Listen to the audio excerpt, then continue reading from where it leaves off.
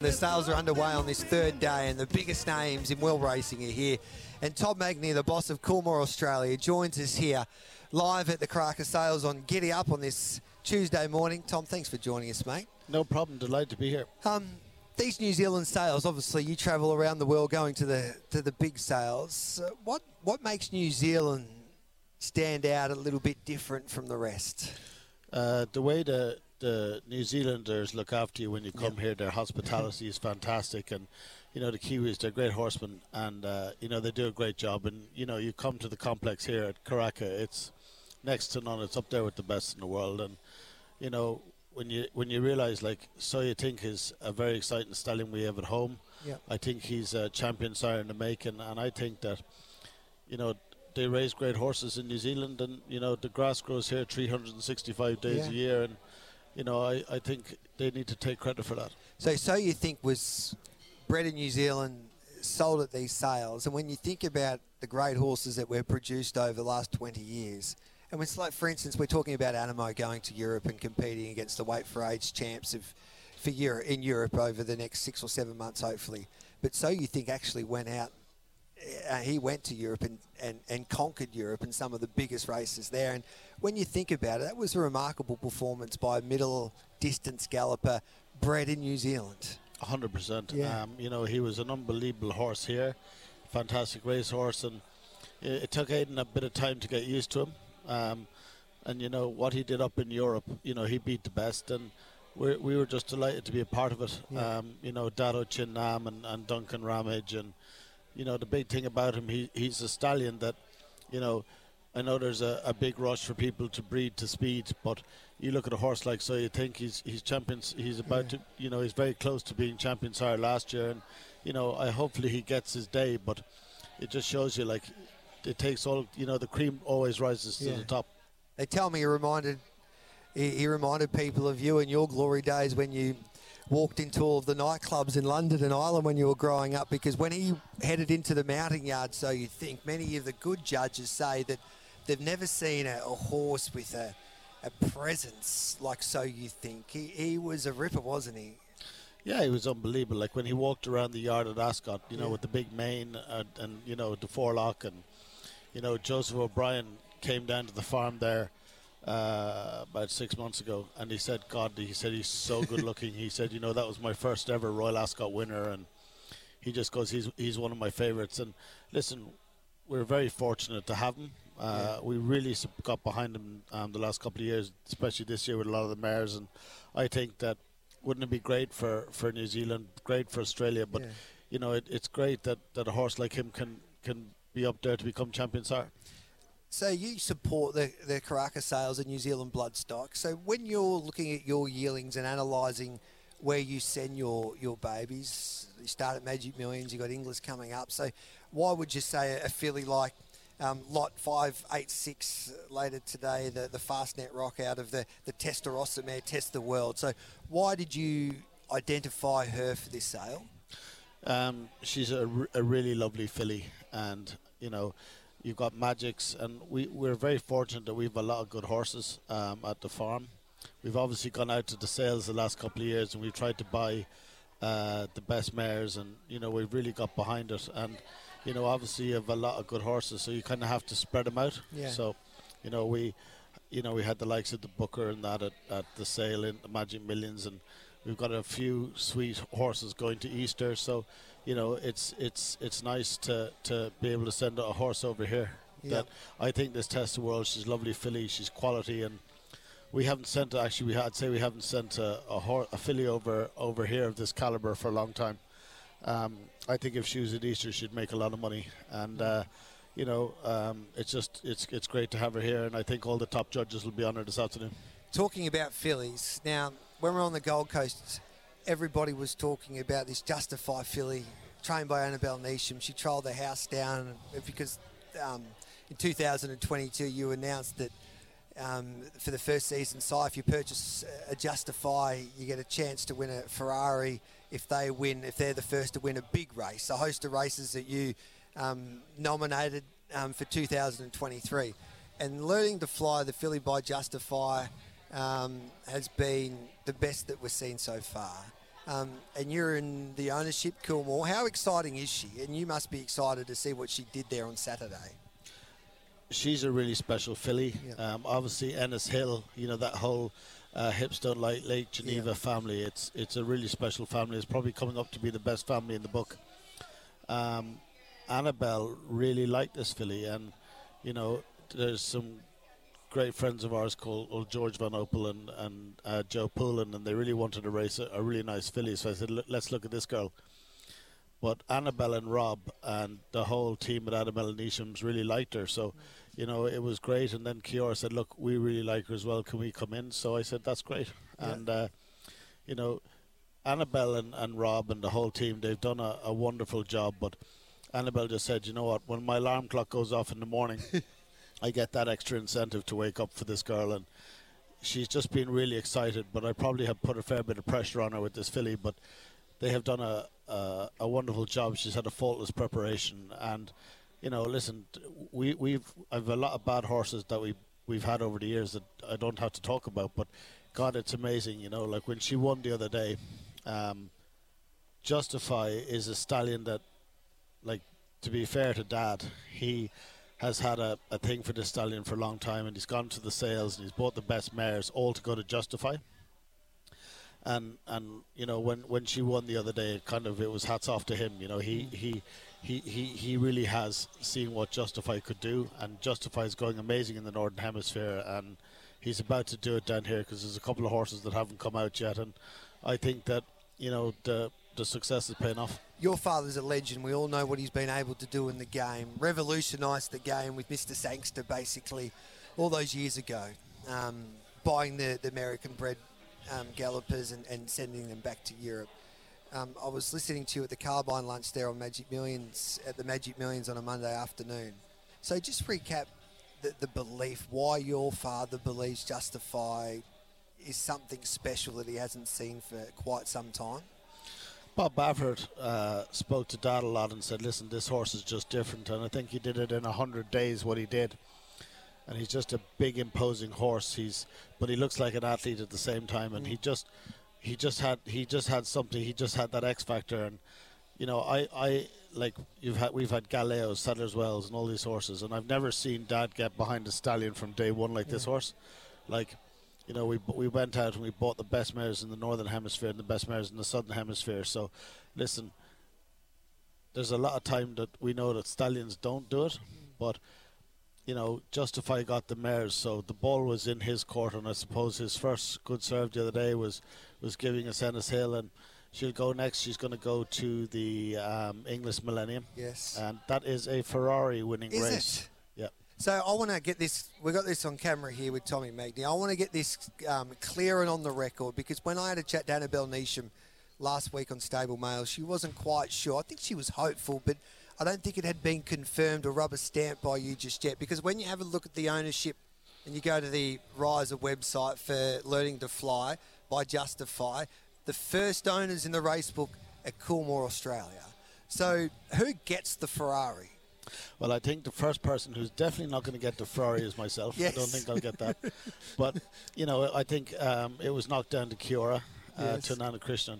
But I think I'll be on the phone to Ananda now saying that Annabelle has done a wonderful job with this filly, and I think it's really important that she gets this car if it happens. And there's a high chance it won't. But I tell you one thing, there's nothing would give me a greater pleasure than seeing Annabelle Neesham driving out the gates in a Ferrari, right, with Rob Archibald in the front seat. I think that would be great. But, they have done such a wonderful job. They're really great friends of mine. Obviously, Rob was the racing manager for me for a long time. And I just think that wouldn't it be great? Yeah. I'm not sure how the insurance companies would feel about this, but I think it's a pretty exciting thing to see.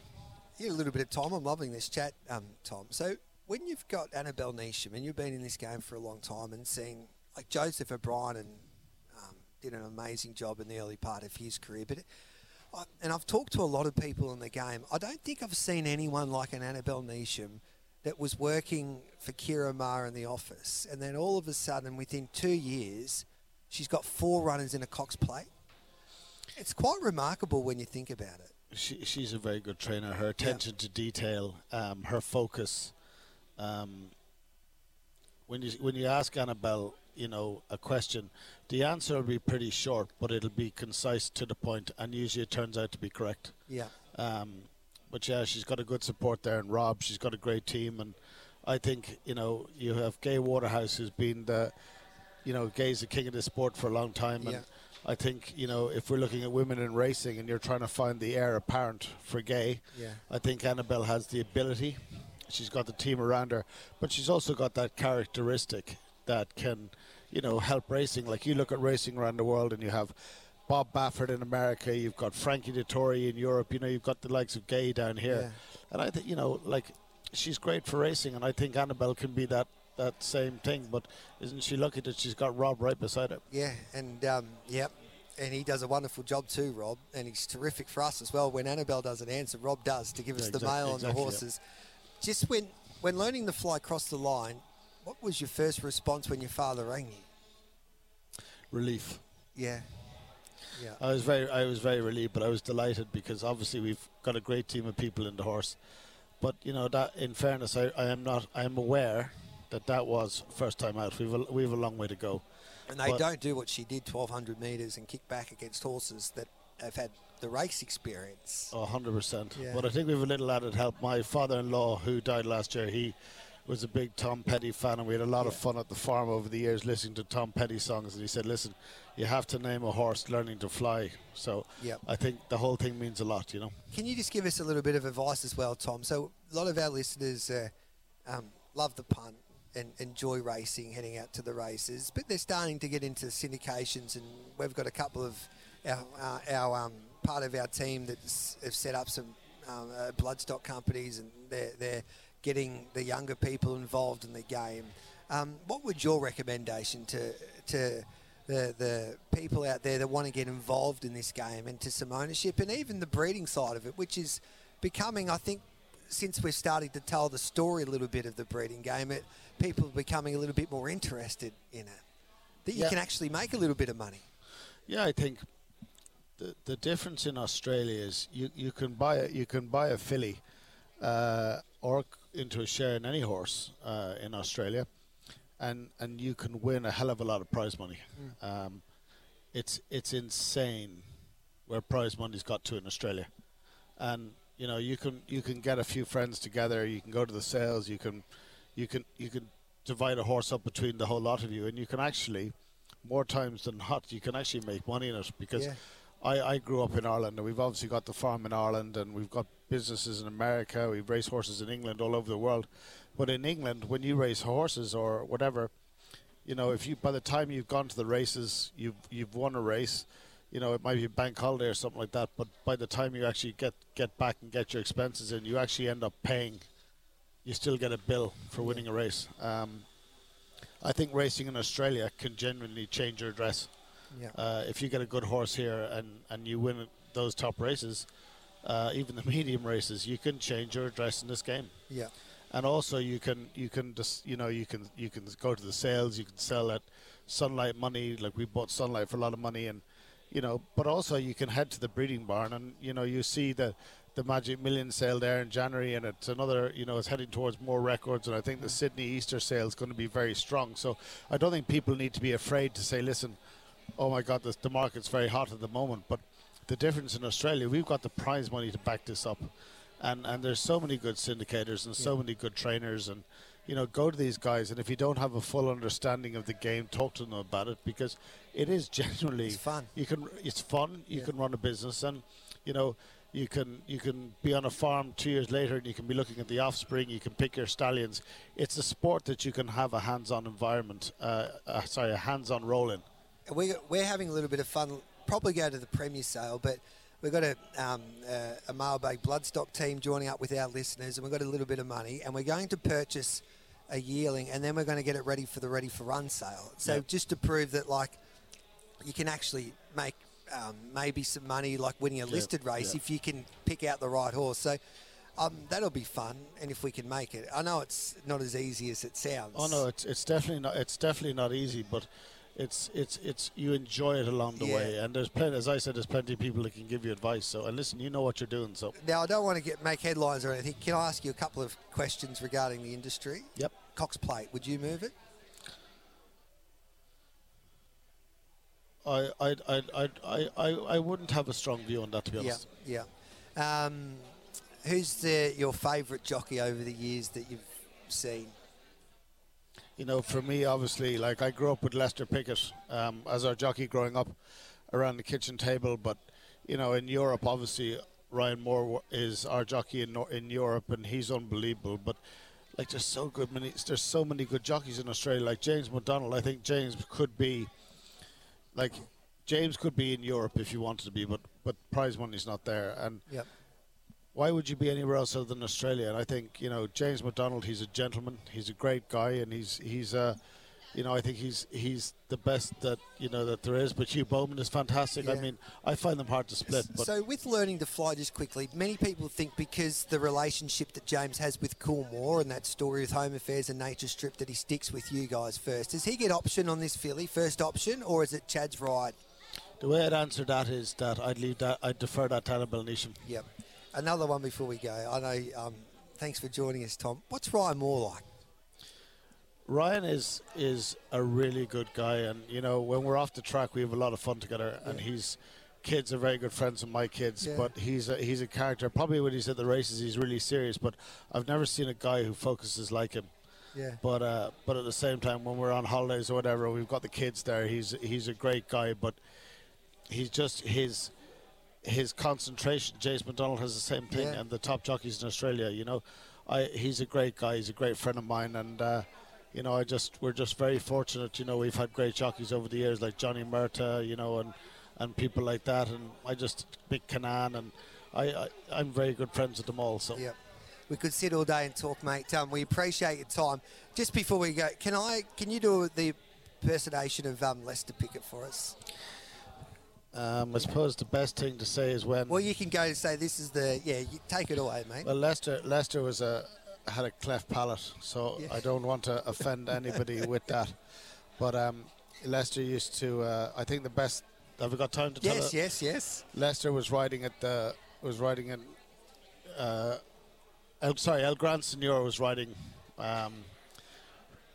Lester Pickett wasn't riding at the time, and my grandfather had El Gran Senor in the Derby, and El Gran Senor ended up being beaten by Secreto, and everybody was a bit shocked because I think Robert Sangster and the guys had the biggest bet in their life. But my grandfather, his son, trained the winner, my Uncle David, and but Vincent had to go down to the parade ring, and he had to kind of sit down and he had to kind of meet Robert Sangster and explain, you know, what exactly happened. His horse just got beaten by a nose. I know he said he's the best horse I ever trained. You know, Pat Edery rode him at the time because the grandfather had a bit of a row with Lester, so he wasn't riding at the time. So the grandfather said, I'll just go out to the corner of the stables here now. I just want to take a minute to gather my thoughts. My son just won the English Derby, but the best horse I ever trained got beaten. And he went around the back and he got a tap on the leg by a stick, and he turned around and it was Lester, and he said, I bet you miss me now.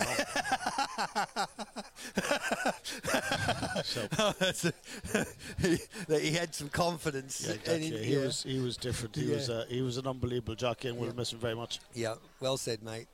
Thanks for joining us, Tom, and good luck selling that filly today a little later on. And who knows, we might giddy up in our family. We might see if we can go and 2% with you one day with the Coolmore team. Listen, I'd only be delighted. Listen, we'd love that. Yep. All right, then. That'd be Coolmore and the Giddy Up syndication, and away we go. That would be great. But I think, keep an eye on Learning to Fly. But I think they were pretty happy with that Shinzu who ran the other day as well. So he's probably a horse to follow as well. But listen, I think we're delighted to be here in New Zealand. I think the fellas have put on a good show, so we'll keep going. But I'd watch that Test the World. I think she's a pretty special filly selling this afternoon. We'll watch her later on today. Thanks for that, Tom. Okay. Tom Magney, the boss of Coolmore Australia. What a legend.